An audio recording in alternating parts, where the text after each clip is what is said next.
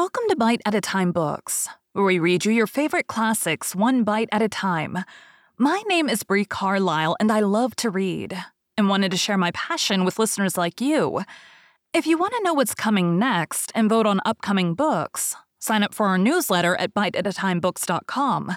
You'll also find our new t-shirts in the shop, including podcast shirts and quote shirts from your favorite classic novels. Be sure to follow my show on your favorite podcast platform so you get all the new episodes.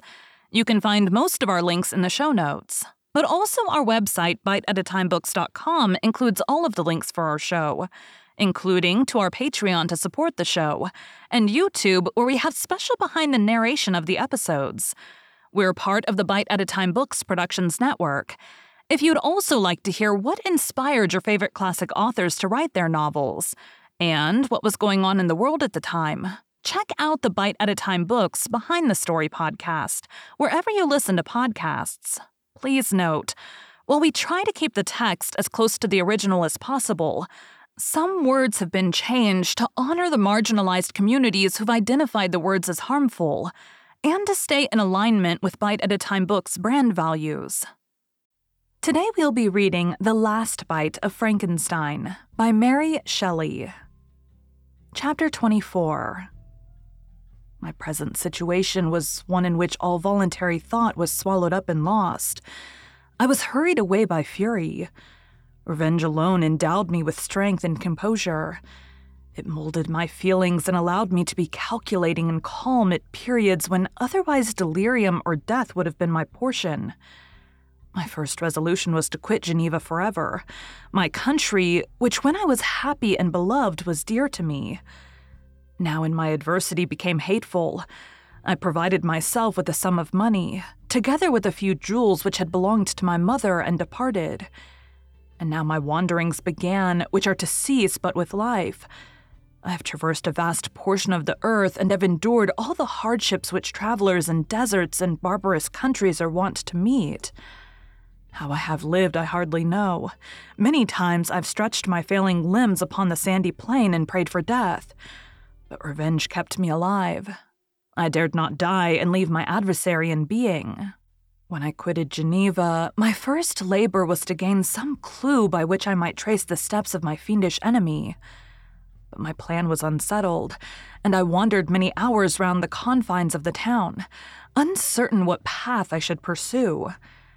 As night approached, I found myself at the entrance of the cemetery where William, Elizabeth, and my father reposed. I entered it and approached the tomb which marked their graves. Everything was silent, except the leaves of the trees, which were gently agitated by the wind.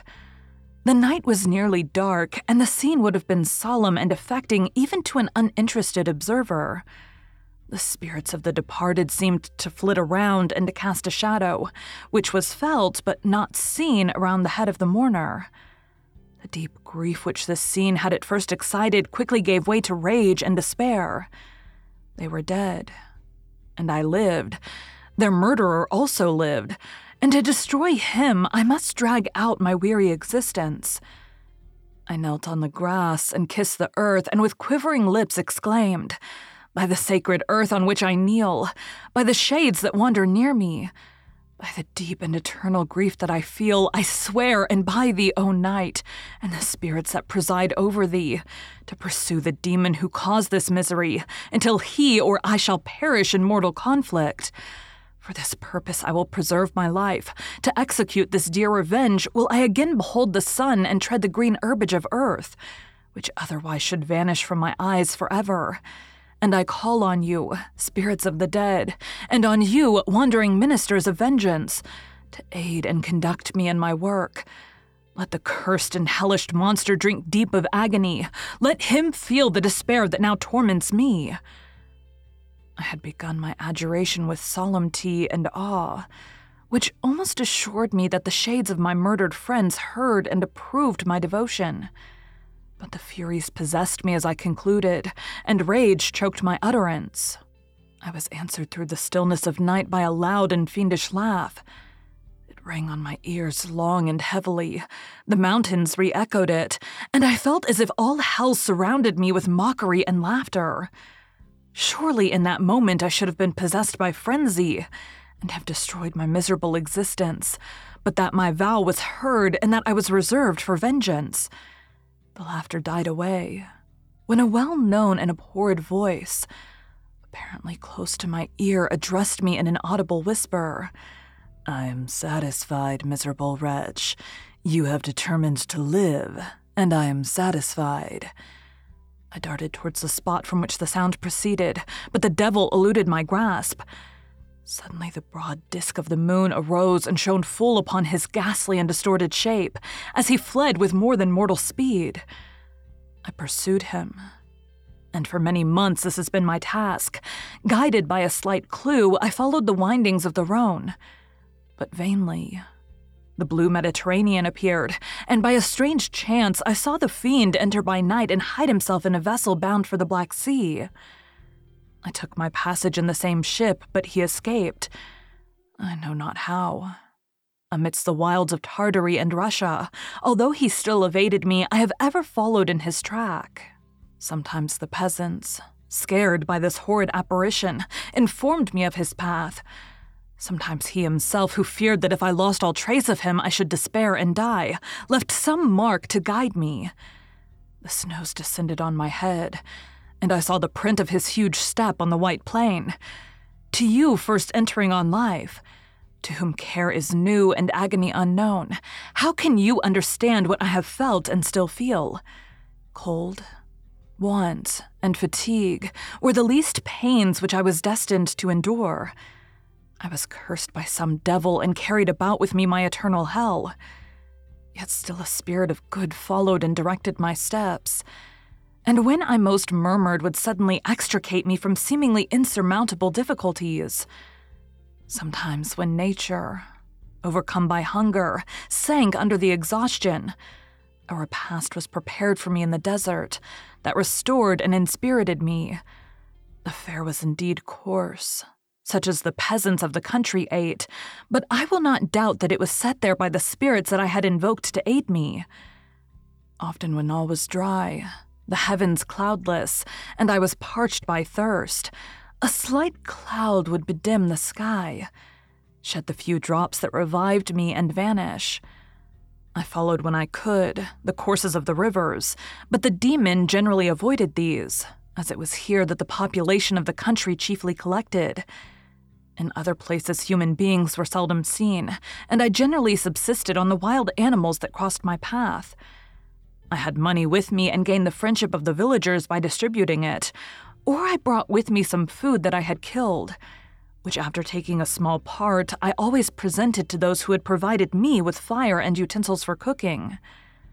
My life as it passed thus was indeed hateful to me, and it was during sleep alone that I could taste joy. Oh, blessed sleep!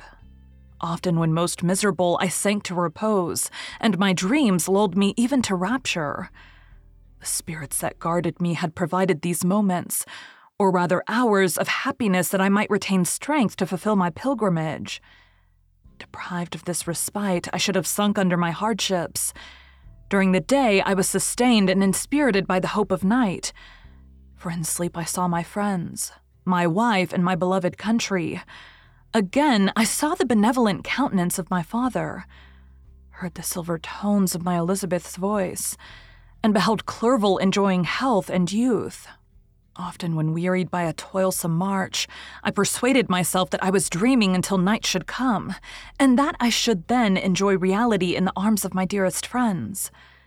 What agonizing fondness did I feel for them? How did I cling to their dear forms as sometimes they haunted even my waking hours, and persuade myself that they still lived. At such moments, vengeance that burned within me died in my heart, and I pursued my path towards the destruction of the demon more as a task enjoined by heaven, as the mechanical impulse of some power of which I was unconscious, than as the ardent desire of my soul. What his feelings were whom I pursued, I cannot know. Sometimes, indeed, he left marks in writing on the banks of the trees, or cut in stone that guided me and instigated my fury. My reign is not yet over. These words were legible in one of these inscriptions. You live, and my power is complete. Follow me, I seek the everlasting ices of the north, where you will feel the misery of cold and frost to which I am impassive. You will find near this place, if you follow not too tardily a dead hare, eat and be refreshed. Come on, my enemy. We have yet to wrestle for our lives, but many hard and miserable hours must you endure until that period shall arrive. Scoffing devil, again do I vow vengeance. Again do I devote thee, miserable fiend, to torture and death. Never will I give up my search until he or I perish. And then with what ecstasy shall I join my Elizabeth and my departed friends, who even now prepare for me the reward of my tedious toil and horrible pilgrimage? As I still pursued my journey to the northward, the snows thickened and the cold increased in a degree almost too severe to support. The peasants were shut up in their hovels, and only a few of the most hardy ventured forth to seize the animals whom starvation had forced from their hiding places, to seek for prey. The rivers were covered with ice, and no fish could be procured, and thus I was cut off from my chief article of maintenance. The triumph of my enemy increased with the difficulty of my labors. One inscription that he left was in these words: "Prepare, your toils only begin. Wrap yourself in furs and provide food, for we shall soon enter upon a journey where your sufferings will satisfy my everlasting hatred." My courage and perseverance were invigorated by these scoffing words. I resolved not to fail in my purpose, and calling on heaven to support me, I continued with unabated fervor to traverse immense deserts, until the ocean appeared at a distance and formed the utmost boundary of the horizon. Oh, how unlike it was to be the blue seasons of the south. Covered with ice, it was only to be distinguished from land by its superior wildness and ruggedness. The Greeks wept for joy when they beheld the Mediterranean from the hills of Asia, and hailed with rapture the boundary of their toils. I did not weep, but I knelt down and with a full heart thanked my guiding spirit for conducting me in safety to the place where I hoped, notwithstanding my adversary's gibe, and meet and grapple with him. Some weeks before this period I had procured a sledge and dogs, and thus traversed the snows with inconceivable speed. I know not whether the fiend possessed the same advantages, but I found that as before I had daily lost ground in the pursuit, I now gained on him. So much so that when I first saw the ocean, he was but 1 day's journey in advance, and I hoped to intercept him before he should reach the beach. With new courage, therefore, I pressed on, and in 2 days arrived at a wretched hamlet on the seashore. I inquired of the inhabitants concerning the fiend and gained accurate information.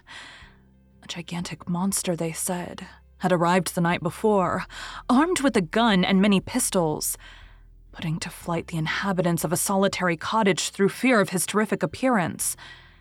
He had carried off their store of winter food, and placing it in a sledge to draw which he had seized on a numerous drove of trained dogs, he had harnessed them, and the same night, to the joy of the horror-struck villagers, had pursued his journey across the sea in a direction that led to no land, and they conjectured that he must speedily be destroyed by the breaking of the ice or frozen by the eternal frosts.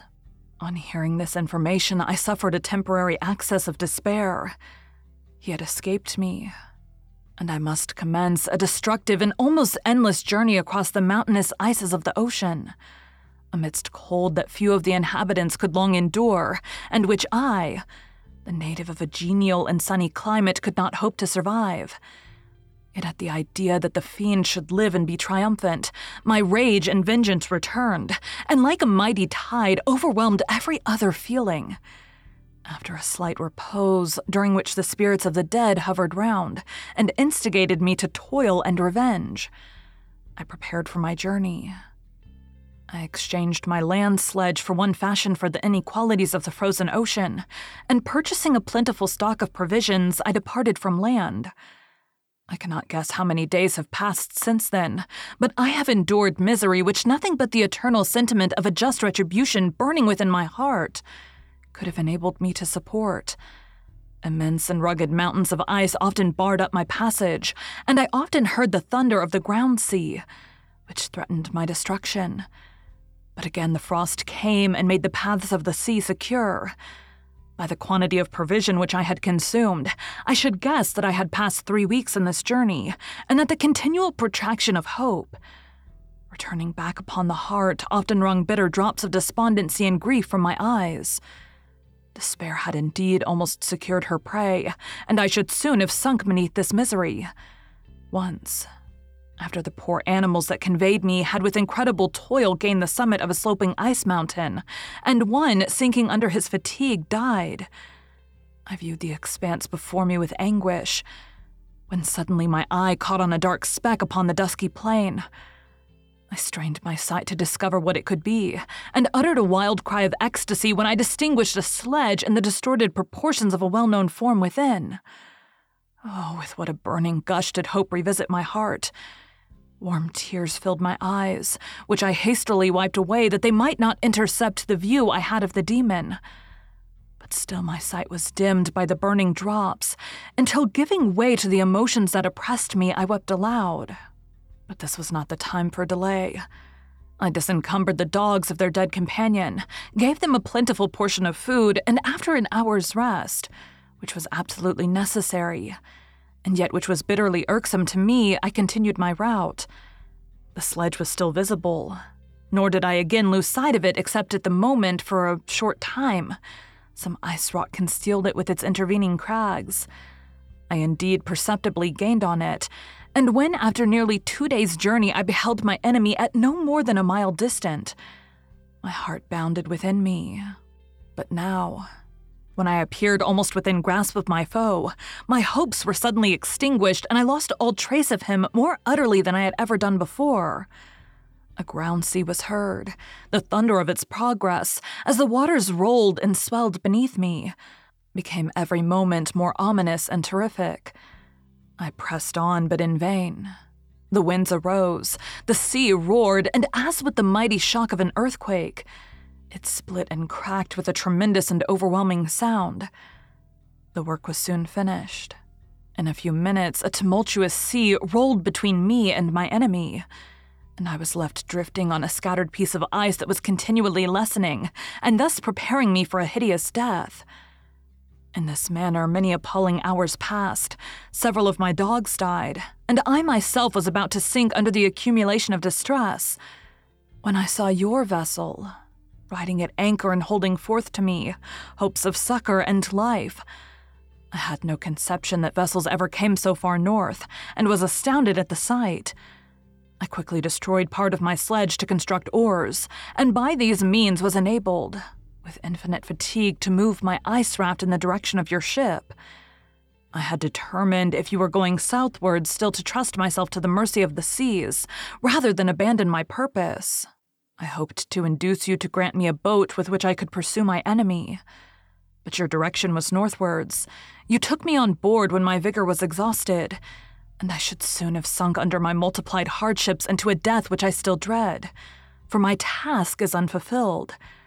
Oh, when my guiding spirit in conducting me to the demon allow me the rest I so much desire, or I must die and yet he live?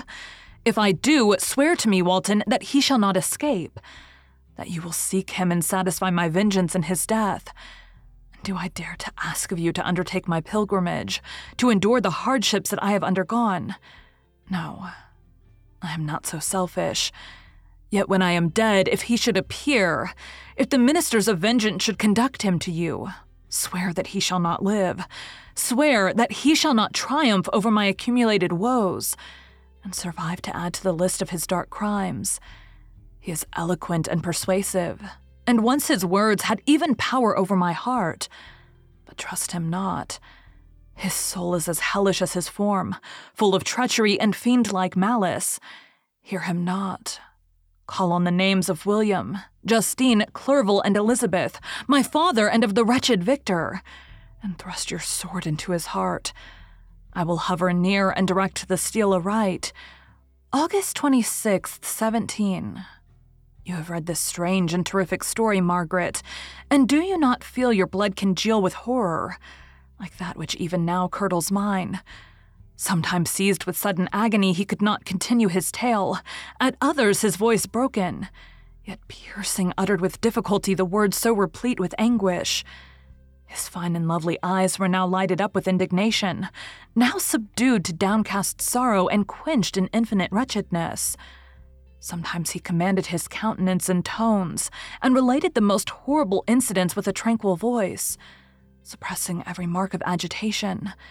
Then, like a volcano bursting forth, his face would suddenly change to an expression of the wildest rage, as he shrieked out imprecations of his persecutor.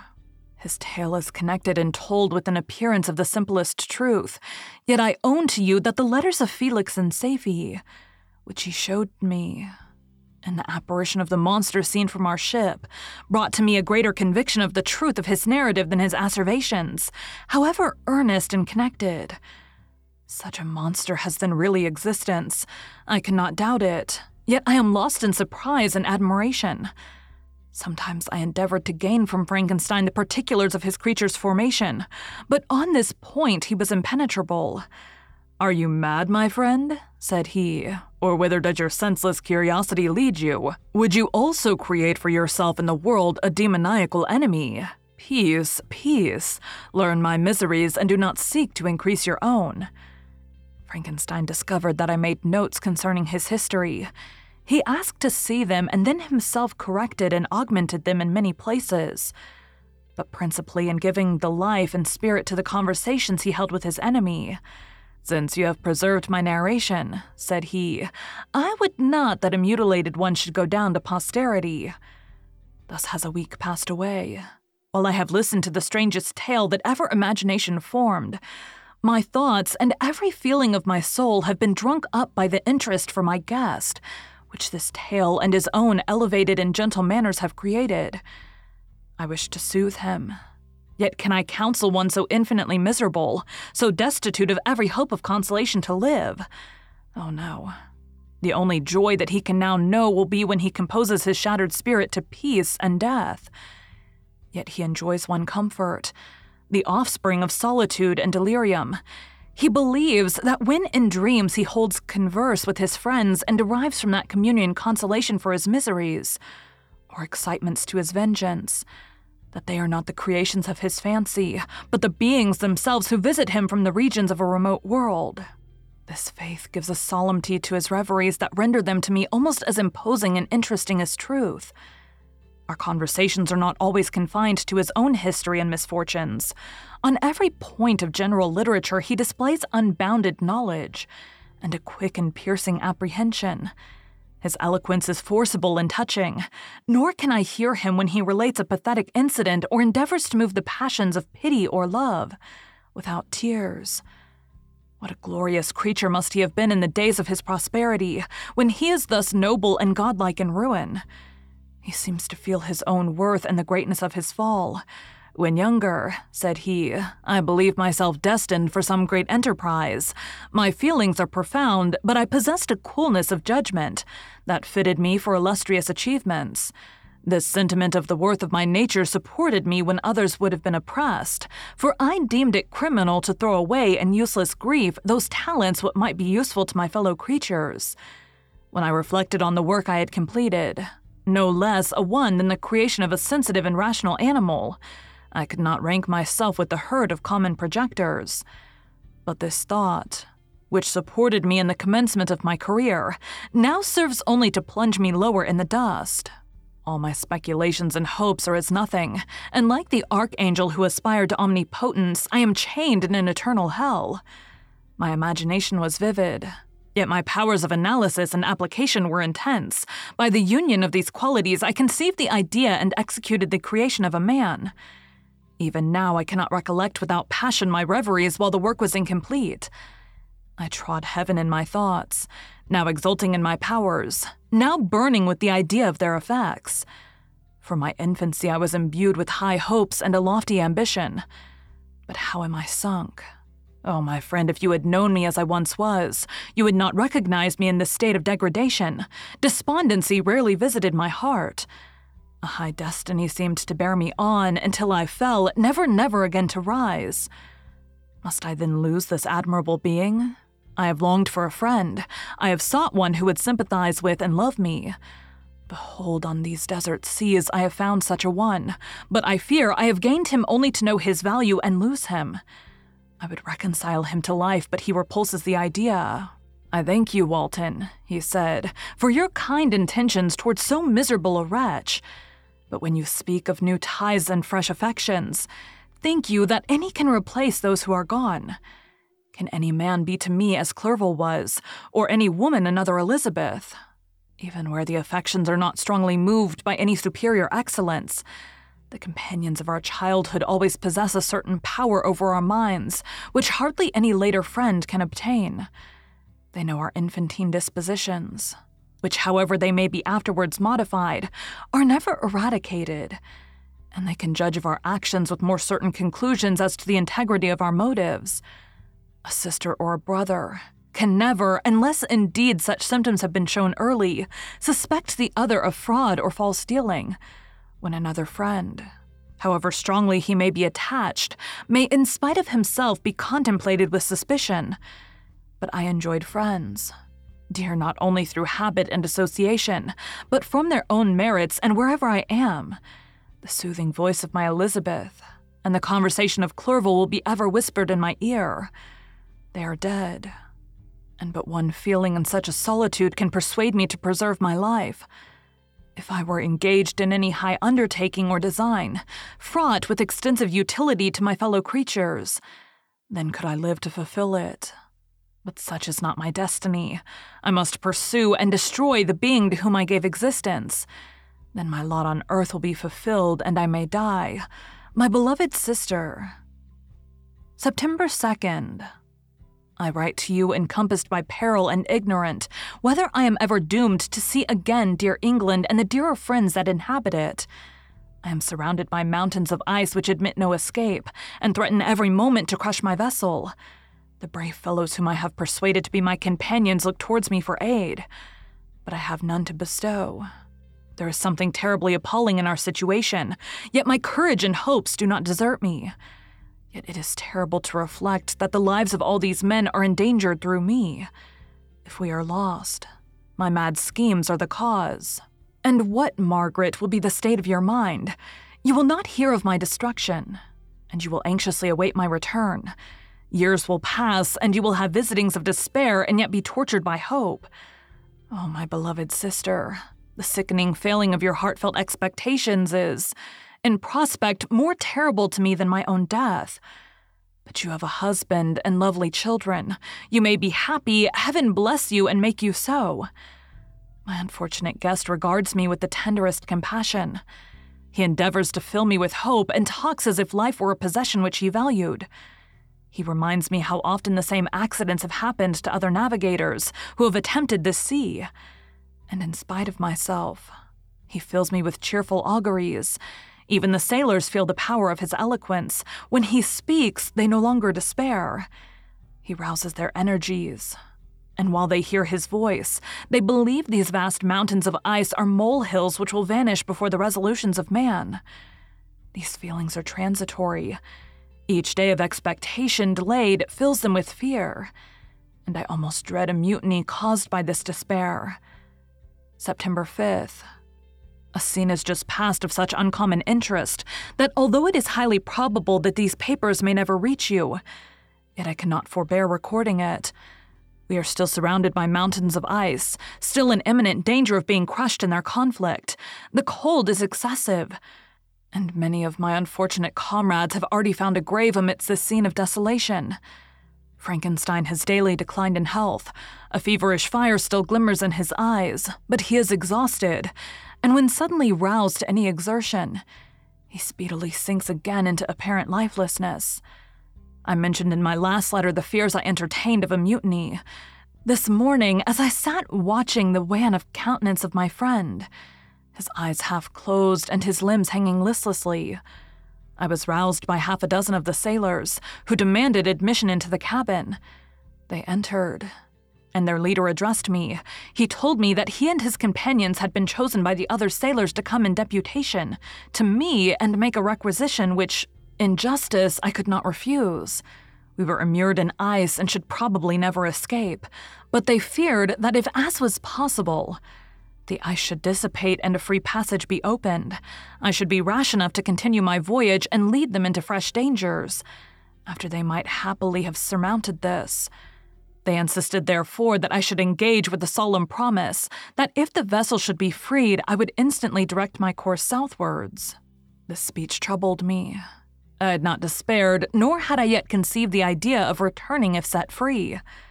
Yet could I, in justice, or even in possibility, refuse this demand? I hesitated before I answered, when Frankenstein, who had at first been silent, and indeed appeared hardly to have force enough to attend, now roused himself.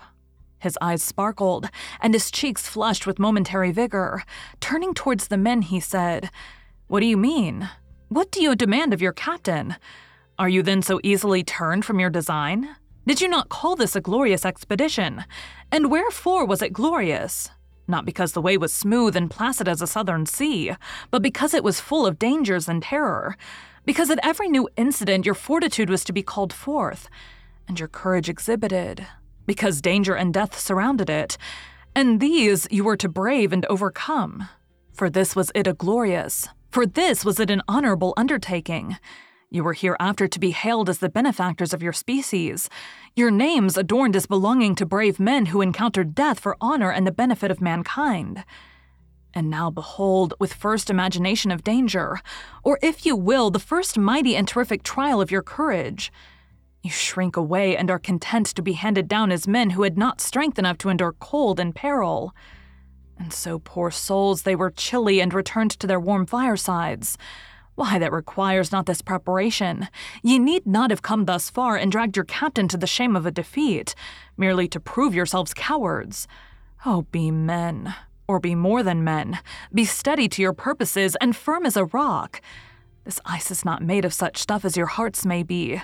It is mutable and cannot withstand you if you say that it shall not. Do not return to your families with the stigma of disgrace marked on your brows. Return as heroes who have fought and conquered, and who know not what it is to turn their backs on the foe." He spoke this with a voice so modulated to the different feelings expressed in his speech, with an eye so full of lofty design and heroism, that can you wonder that these men were moved? They looked at one another, and were unable to reply. I spoke. I told them to retire and consider of what had been said, that I would not lead them further north if they strenuously desired the contrary, but that I hoped that with reflection their courage would return. They retired, and I turned towards my friend, but he was sunk in languor and almost deprived of life. How all this will terminate, I know not, but I had rather die than return shamefully, my purpose unfulfilled. Yet I fear such will be my fate. The men unsupported by the ideas of glory and honor can never willingly continue to endure their present hardships. September 7th. The die is cast. I have consented to return if we are not destroyed. Thus are my hopes blasted by cowardice and indecision. I come back ignorant and disappointed. It requires more philosophy than I possess to bear this injustice with patience. September 12th. It is past. I am returning to England. I have lost my hopes of utility and glory. I have lost my friend. But I will endeavor to detail these bitter circumstances to you, my dear sister. And while I am wafted towards England and towards you, I will not despond. September 9th, the ice began to move, and roarings like thunder were heard at a distance as the island split and cracked in every direction. We were in the most imminent peril. But as we could only remain passive, my chief attention was occupied by my unfortunate guest, whose illness increased in such a degree that he was entirely confined to his bed. The ice cracked behind us and was driven with force towards the north. A breeze sprang from the west, and on the 11th, the passage towards the south became perfectly free. When the sailors saw this and that their return to their native country was apparently assured, a shout of tumultuous joy broke from them, loud and long continued. Frankenstein, who was dozing, awoke and asked the cause of the tumult. "They shout," I said, "because they will soon return to England." "Do you, then, really return?" "Alas, yes. I cannot withstand their demands. I cannot lead them unwillingly to danger, and I must return." "Do so if you will. But I will not. You may give up your purpose, but mine is assigned to me by heaven, and I dare not. I am weak, but surely the spirits who assist my vengeance will endow me with sufficient strength." Saying this, he endeavored to spring from the bed, but the exertion was too great for him. He fell back and fainted. It was long before he was restored, and I often thought that life was entirely extinct. At length he opened his eyes. He breathed with difficulty and was unable to speak. The surgeon gave him a composing draught and ordered us to leave him undisturbed. In the meantime, he told me that my friend had certainly not many hours to live. His sentence was pronounced, and I could only grieve and be patient. I sat by his bed, watching him. His eyes were closed, and I thought he slept. But presently he called to me in a feeble voice, and bidding me come near said, "Alas, the strength I relied on is gone. I feel that I shall soon die, and he, my enemy and persecutor, may still be in being. Think not, Walton, that in the last moments of my existence, I feel that burning hatred and ardent desire of revenge I once expressed. But I feel myself justified in desiring the death of my adversary. During these last days, I have been occupied in examining my past conduct, nor do I find it blamable. In a fit of enthusiastic madness, I created a rational creature, and was bound towards him to assure, as far as was in my power, his happiness and well-being. This was my duty. But there was another still paramount to that. My duties towards the beings of my own species had greater claims to my attention, because they included a greater proportion of happiness or misery. Urged by this view, I refused, and I did right in refusing to create a companion for the first creature. He showed unparalleled malignity and selfishness and evil. He destroyed my friends. He devoted to destruction beings who possessed exquisite sensations, happiness, and wisdom. Nor do I know where this thirst for vengeance may end. Miserable himself that he may render no other wretched, he ought to die. The task of his destruction was mine, but I have failed. When actuated by selfish and vicious motives, I asked you to undertake my unfinished work, and I renew this request now, when I am only induced by reason and virtue. Yet I cannot ask you to renounce your country and friends to fulfill this task. And now that you are returning to England, you will have little chance of meeting with him. But the consideration of these points, and the well-balancing of what you may esteem your duties, I leave to you. My judgment and ideas are already disturbed by the near approach of death. I dare not ask you to do what I think right, for I may still be misled by passion. That he should live to be an instrument of mischief disturbs me. In other respects, this hour, when I momentarily expect my release, is the only happy one which I have enjoyed for several years. The forms of the beloved dead flit before me, and I hasten to their arms. Farewell, Walton.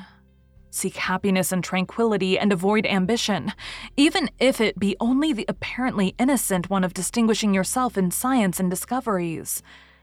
Yet why do I say this? I have myself been blasted in these hopes, yet another may succeed. His voice became fainter as he spoke, and at length, exhausted by his effort, he sank into silence. About half an hour afterwards, he attempted again to speak, but was unable. He pressed my hand feebly, and his eyes closed forever while the irradiation of a gentle smile passed away from his lips. Margaret, what comment can I make on the untimely extinction of this glorious spirit? What can I say that will enable you to understand the depth of my sorrow? All that I should express would be inadequate and feeble. My tears flow.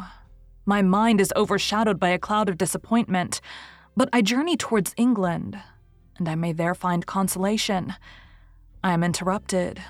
What do these sounds portend? It is midnight. The breeze blows fairly, and the watch on deck scarcely stir. Again there is a sound as of a human voice, but hoarser. It comes from the cabin where the remains of Frankenstein still lie. I must arise and examine. Good night, my sister. Great God, what a scene has just taken place! I am yet dizzy with the remembrance of it. I hardly know whether I shall have the power to detail it. Yet the tale which I have recorded would be incomplete without this final and wonderful catastrophe. I entered the cabin where lay the remains of my ill-fated and admirable friend. Over him hung a form which I cannot find words to describe, gigantic in stature, yet uncouth and distorted in its proportions. As he hung over the coffin, his face was concealed by long locks of ragged hair, but one vast hand was extended, in color and apparent texture like that of a mummy. When he heard the sound of my approach, he ceased to utter exclamations of grief and horror, and sprung towards the window.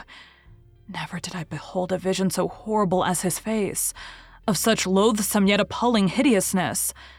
I shut my eyes involuntarily and endeavored to recollect what were my duties with regard to this destroyer. I called on him to stay. He paused, looking on me with wonder, and again turning towards the lifeless form of his creator. He seemed to forget my presence, and every feature and gesture seemed instigated by the wildest rage of some uncontrollable passion. "That is also my victim," he exclaimed. "In his murder my crimes are consummated. The miserable series of my being is wound to its close. Oh, Frankenstein, generous and self-devoted being, what does it avail that I now ask thee to pardon me? I who irretrievably destroyed thee by destroying all thou lovedst. Alas, he is cold. He cannot answer me." His voice seemed suffocated, and my first impulses, which had suggested to me the duty of obeying the dying request of my friend in destroying his enemy, were now suspended by a mixture of curiosity and compassion. I approached this tremendous being. I dared not again raise my eyes to his face. There was something so scarring and unearthly in his ugliness. I attempted to speak, but the words died away on my lips. The monster continued to utter wild and incoherent self-reproaches. At length I gathered my resolution to address him in a pause of the tempest of his passion. "Your repentance," I said, "is now superfluous. If you had listened to the voice of conscience and heeded the stings of remorse before you had urged your diabolical vengeance to this extremity, Frankenstein would yet have lived." "And do you dream?" said the demon. "Do you think that I was then dead to agony and remorse? He continued, pointing to the corpse, "he suffered not in the consummation of the deed. Oh, not the 10,000th portion of anguish that was mine during the lingering detail of its execution. A frightful selfishness hurried me on, while my heart was poisoned with remorse. Think you that the groans of Clerval were music to my ears? My heart was fashioned to be susceptible of love and sympathy, and when wretched by misery to vice and hatred, it did not endure the violence of the change without tortures such as you cannot even imagine. After the murder of Clerval, I returned to Switzerland, heartbroken and overcome. I pitied Frankenstein. My pity amounted to horror. I abhorred myself. But when I discovered that he, the author at once of my existence and of its unspeakable torments, dared to hope for happiness, that while he accumulated wretchedness and despair, upon me he sought his own enjoyment in feelings and passions from the indulgence of which I was forever barred, then impotent envy and bitter indignation filled me with an insatiable thirst for vengeance. I recollected my threat and resolved that it should be accomplished. I knew that I was preparing for myself a deadly torture, but I was the slave, not the master, of an impulse which I detested yet could not disobey. Yet when she died, nay, then I was not miserable. I had cast off all feeling, subdued all anguish to riot in the excess of my despair. Evil thenceforth became my good. Urged thus far, I had no choice but to adapt my nature to an element which I had willingly chosen. The completion of my demoniacal design became an insatiable passion. And now it is ended. There is my last victim. I was at first touched by the expression of his misery. Yet when I called to mind what Frankenstein had said of his powers of eloquence and persuasion, and when I again cast my eyes on the lifeless form of my friend, indignation was rekindled within me. "Wretch," I said, "it is well that you come here to whine over the desolation that you have made. You throw a torch into a pile of buildings, and when they are consumed, you sit among the ruins and lament the fall. Hypocritical fiend. If he whom you mourn still lived, still would he be the object. Again would he become the prey of your accursed vengeance. It is not pity that you feel. You lament only because the victim of your malignity is withdrawn from your power." "Oh, it is not thus." "Not thus," interrupted the being. Yet such must be the impression conveyed to you by what appears to be the purport of my actions. Yet I seek not a fellow feeling in my misery. No sympathy may I ever find. When I first sought it, it was the love of virtue, the feelings of happiness and affection with which my whole being overflowed, that I wished to participated. But now that virtue has become to me a shadow, and that happiness and affection are turned into bitter and loathing despair, in what should I seek for sympathy? I am content to suffer alone while my suffering shall endure. When I die, I am well satisfied that abhorrence and opprobrium should load my memory. Once my fancy was soothed with dreams of virtue, of fame, and of enjoyment. Once I falsely hoped to meet with beings who, pardoning my outward form, would love me for the excellent qualities which I was capable of unfolding. I was nourished with high thoughts of honor and devotion. But now crime has degraded me beneath the meanest animal. No guilt, no mischief, no malignity, no misery can be found comparable to mine. When I run over the frightful catalogue of my sins, I cannot believe that I am the same creature whose thoughts were once filled with sublime and transcendent visions of the beauty and the majesty of goodness. But it is even so. The fallen angel becomes a malignant devil, yet even that enemy of God and man has friends and associates in his desolation. I am alone. You who call Frankenstein your friend seem to have a knowledge of my crimes and his misfortunes, but in the detail which he gave you of them, he could not sum up the hours and months of misery which I endured wasting in impotent passions. For while I destroyed his hopes, I did not satisfy my own desires. They were forever ardent and craving. Still I desired love and fellowship, and I was still spurned. Was there no injustice in this? Am I to be thought the only criminal when all humankind sinned against me? Why do you not hate Felix, who drove his friend from his door with contumely? Why do you not execrate the rustic who sought to destroy the savior of his child? Nay, these are virtuous and immaculate beings. I, the miserable and abandoned, am an abortion to be spurned at, and kicked and trampled on. Even now my blood boils at the recollection of this injustice. But it is true that I am a wretch. I have murdered the lovely and the helpless. I have strangled the innocent as I slept and grasped to death his throat who has never injured me or any other living thing.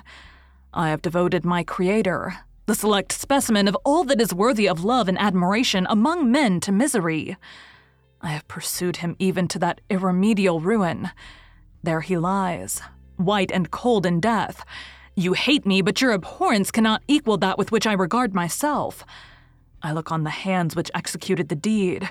I think on the heart in which the imagination of it was conceived, and long for the moment when these hands will meet my eyes, when that imagination will haunt my thoughts no more.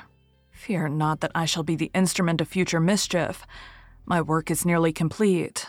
Neither yours nor any man's death is needed to consummate the series of my being, and accomplish that which must be done, but it requires my own.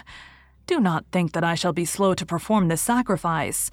I shall quit your vessel on the ice raft which brought me thither, and shall seek the most northern extremity of the globe. I shall collect my funeral pile and consume to ashes this miserable frame. That, its remains, may afford no light to any curious and unhallowed wretch who would create such another as I have been. I shall die.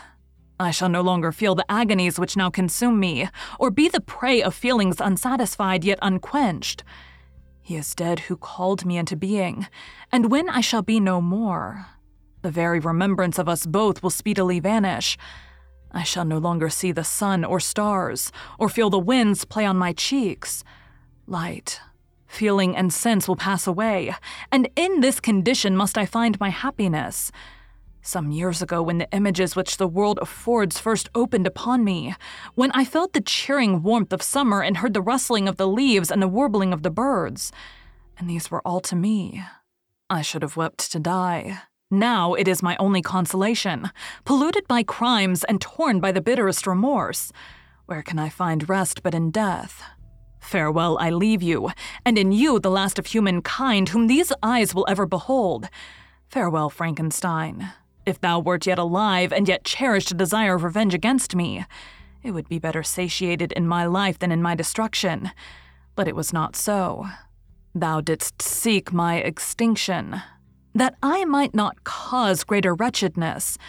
And if yet in some mode unknown to me thou hadst not ceased to think and feel, thou wouldst not desire against me a vengeance greater than that which I feel. Blasted as thou wert, my agony was still superior to thine, for the bitter sting of remorse will not cease to rankle in my wounds until death shall close them forever. But soon, he cried with sad and solemn enthusiasm, I shall die, and what I now feel be no longer felt. Soon these burning miseries will be extinct. I shall ascend my funeral pile triumphantly and exult in the agony of the torturing flames. The light of the conflagration will fade away. My ashes will be swept into the sea by the winds. My spirit will sleep in peace. Or if it thinks, it will not surely think thus. Farewell. He sprang from the cabin window as he said this, upon the ice raft which lay close to the vessel. He was soon borne away by the waves and lost in darkness and distance. Thank you for joining Bite at a Time Books today, while we read a bite of one of your favorite classics. Again, my name is Brie Carlisle, and I hope you come back tomorrow for the first bite of The Phantom of the Opera.